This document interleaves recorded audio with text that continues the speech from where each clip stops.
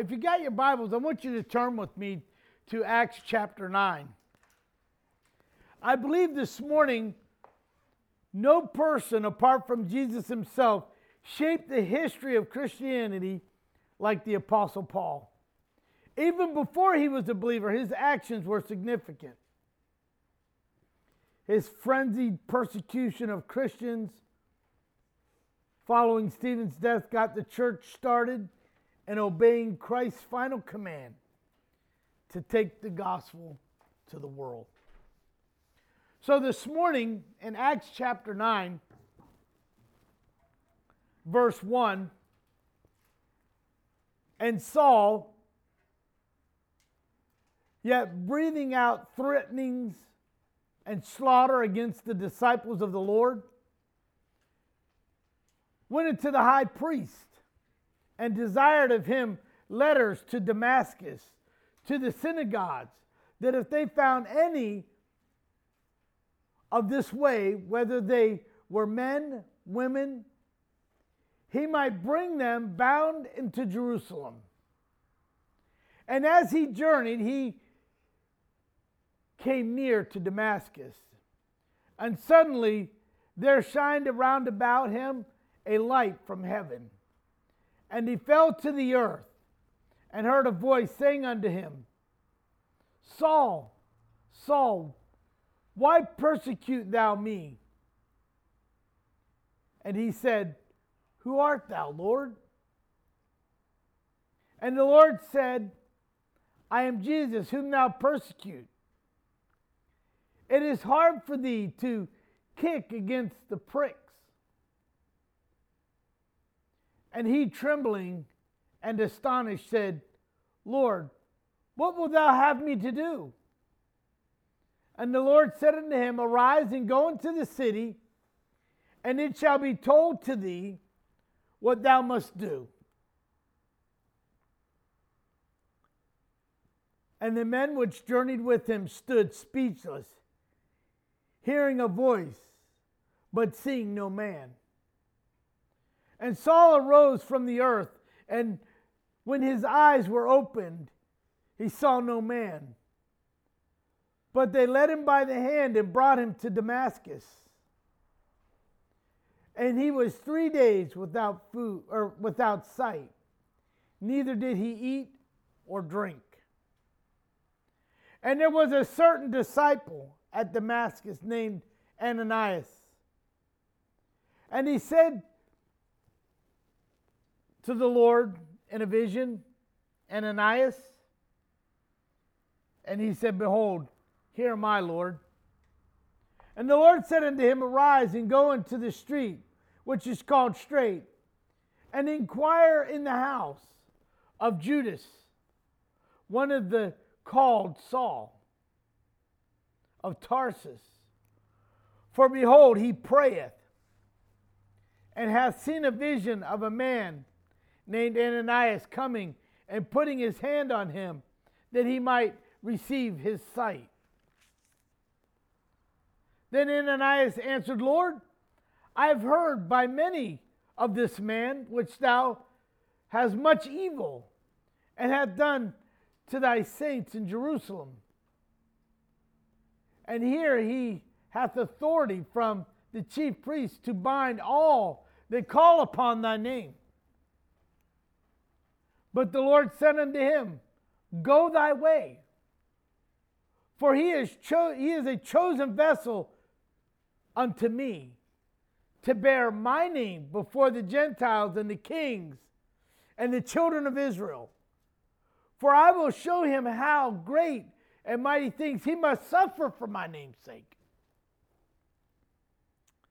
And Ananias went his way and entered into the house, putting his hands on him, and said, Brother Saul, the Lord, even Jesus, that appeared unto thee on thy way, as comest, and has sent me, that thou mightest receive thy sight, and be filled with the Holy Ghost. And immediately there fell upon his eyes, as it were as had been scales, and he received sight forthwith. and arose and was baptized. And when he received meat, he was strengthened. Father, I thank you this morning. I thank you, Lord, for this experience that Paul received, that we may know, Father, what you've called for us to do. In Jesus' name. So there's great news at conversion. There's great news when we think about it, because when you're thinking about Luke 15:10, and the same way I tell you, there is joy in the presence of angels over sinners who repent. We also see in Luke 15:7, I tell you that in the same way, there will be more joy in heaven over one sinner who repents than over the 99 righteous persons who need no repentance. There's joy in the presence of heaven when people come to the Lord Jesus Christ. There's joy in the believer's heart. When an unsaved person comes to Jesus, many in the body of Christ are overjoyed at what God has done through the Spirit. Because we can't save anyone. Only the Holy Spirit can save. And so when one comes home, when one receives, one acknowledges that he needs Jesus Christ, we're joyed because they have asked Jesus for forgiveness. We know that there's now one more in the presence of God, one more in heaven.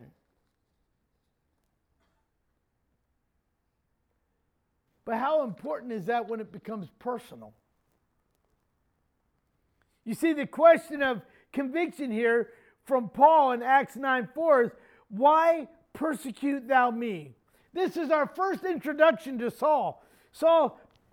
There were prayers for Saul. Saul heard a voice of the Lord, and now he must learn to pray. You see, he was a religious scholar. He was somebody who knew the ways of God. But it was going to take something miraculous to reach him. See, because all of the persecuting he was doing, all the killing he was doing in the name of God. He thought he was doing the right thing because of all these people who were talking about Jesus. He thought they were blasphemers. So he was taking care of God's business. Well, let me tell you something. God doesn't need you to take care of his business. God can take care of his business. And so Saul was going to have to learn that kind of the hard way. He was a man who thought he was doing right. He was Jewish, and he claimed that these Christians were blasphemous. You see, the problem with Saul was he couldn't see what the Christians already knew.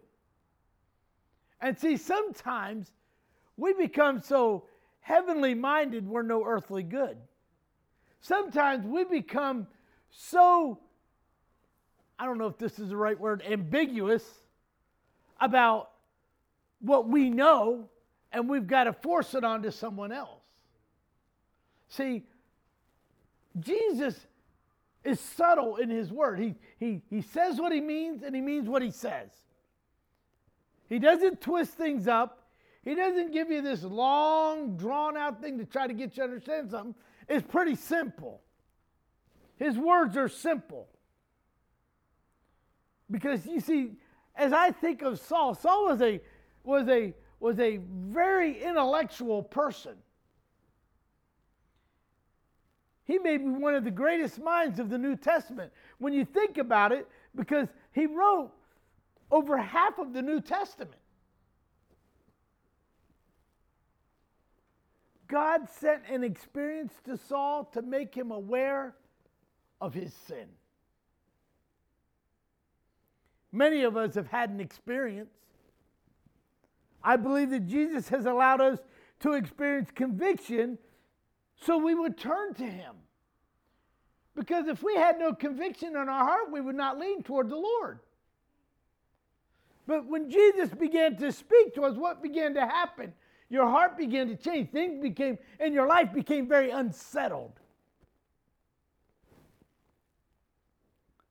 I think that we, church, as a body of Christ, need to desire more experiences with God. We need to have more experiences with Jesus.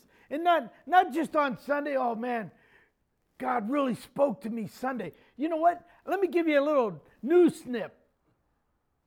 God is able to speak to you every single day. Every single moment of your life, Christ is able to speak to you. He's able to give you an experience every day. You know what the greatest experience is? I want everybody to do this together. Take a deep breath. Let it out. That's the greatest experience of your life.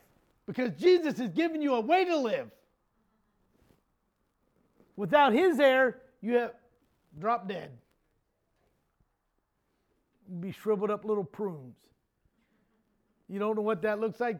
Go sit in the bathtub for about 4 hours. Or in a swimming pool for half a day. When you get out, everything's all shriveled up. I would think that the water would go in and you would blow up. But I guess when you get in there and you sit in there, all the water leaks out and things shrivel up. I don't know. I don't understand that concept, but that's how it works. But listen, I think, church, the reason the churches aren't growing today and that people aren't growing today in God is because they're not desiring an experience from the Lord. I think the more we desire, I think the more that we seek and desire an experience from the Lord on a daily basis, the more we will grow and the more we will want people to understand who Jesus is and what Jesus has done for us. I think this morning as we served communion, I think that was an awesome experience. I think when we had worship this morning, it was another experience because the presence of Almighty God was resting in this place, and He's still resting in this place. He wants us to experience Him on a daily basis. He wants us to worship Him on a daily basis. Let me ask you a question this morning. What must God send your way to get you to have an experience with Him? You see, I think the question is for us is we need the experience to understand that we need to turn ourselves completely over to Him, to trust Him, to lean upon Him, to give Him our all. You see, I believe that when we do those things, we begin to have a deeper, more relevant understanding, if you will, of who Jesus is and what He has done for you.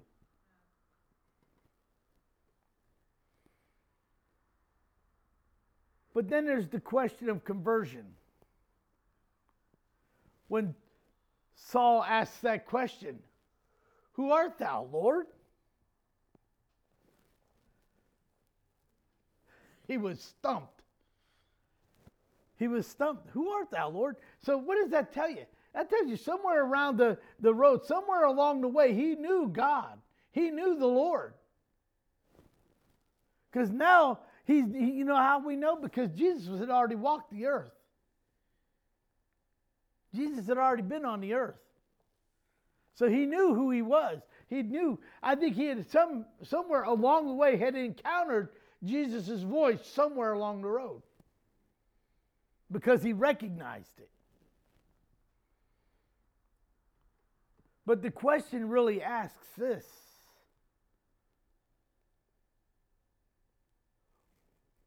What is the real answer to life? Saul, who sat at the feet of Gamaliel, Gamaliel being the elder, the teacher. He was the leading authority in the Sanhedrin in the early first century. And so Saul learned under his teaching. You see, I believe that we have to be careful when we read certain things. It reminds me of that little song, and I know I probably shouldn't sing it because I'm not a good singer. But be careful, little ears, what you hear. You know that song? Be careful, little ears, what you hear. From the Father up above. Yeah, He hears. Be careful, little eyes, what you see. And then he talks about your mouth. Be careful, little mouth, what you speak. For your Father up above, looking down in all love. Be careful. You see, the outpouring of the Holy Ghost upon every believer brings us to a place when we can ask, who art thou, Lord? When Jesus captured your heart, when Jesus began to transform you, he began to make you a new person. You didn't say, who art thou, Lord? You said, Lord, come in. Why? Because you felt the transition. You felt the overwhelming peace that Jesus was bringing into your life. Saul didn't expect to receive the answer he received on the road to Damascus when he said, I am Jesus. The Jesus who you have scorned. The Jesus whose life and death seemed to insult your very intelligence. Jesus whom had come to resent. These are all the things that Saul saw. Jesus, whose followers you despised.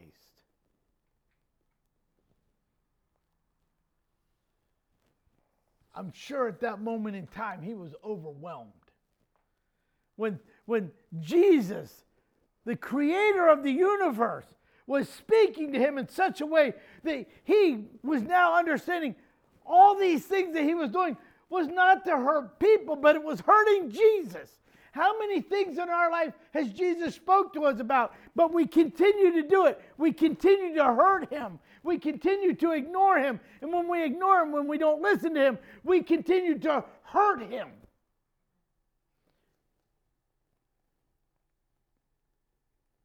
What will thou have me to do? How many got up this morning and looked at the heavens or was in their prayer time and said, Jesus, what will thou have me to do? I don't think any of us did. I didn't do it. But you know, that should be our question every morning. Our question every morning should be to the Lord, what will thou have me to do? Basically, what you're saying is, Jesus, what do you want me to do for you today? You see that statement in Acts chapter 9, verse 6. Here is a statement of surrender. You see, the word consecration means the action of making or declaring something, typically a church, something sacred in Christian belief. The action of declaring bread and wine, or to represent the body and the blood of Christ. Now history is made. Saul will be used of God to change the world. No longer killing Christians, no longer killing people in general for what he thought was the right thing to do. But now he knows no longer is he living for himself, he is living for Jesus. You see, church, when we came to Christ, when we were baptized, we died to self. We now became followers of Christ. We now became the people who need to follow after him, who need to do his will by following his commands, by reaching outside of ourselves, by pulling others into the kingdom, not pushing them away. You see, but that's the problem. Some of us are too in the busy habit of pushing people away by using words or taking words that God has given and twisting them and making it seem like it's impossible to serve the King of Kings. Keep it simple. Jesus loves you. The gift of salvation is free. Saul is now to be a servant of God. How many of us this morning say, I want to be a servant of God? You see, Saul thought he was persecuting heretics, but he was cutting Jesus himself. How many hurtful words do we say toward people that we're actually cutting Jesus himself? And we think we're doing it in the name of Jesus.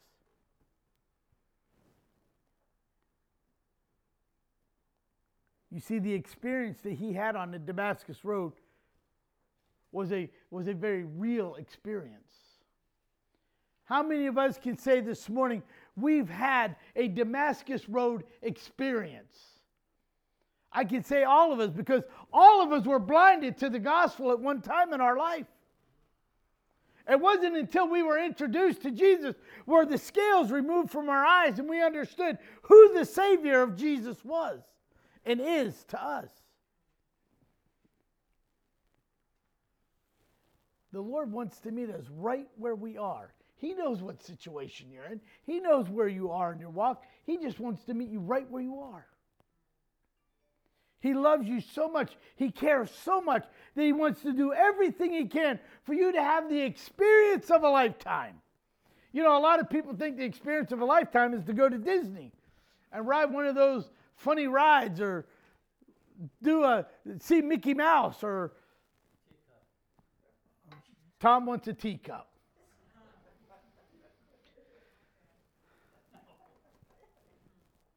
But I'm telling you, the experience of a lifetime is coming and meeting with Jesus face to face. You see, our worship, church, in every morning and every night and every time during the day as we pray, our worship to him is to have an experience with him face to face. I yearn to reach out and to touch his face every time I have the opportunity to pray. Every time I have the opportunity to meet with him. Church, he loves you just the way you are. And he wants you to do things for him right where you are. He's not looking for perfection. He's not looking for you to figure out the ultimate way to do something. He just wants you to simply follow his will.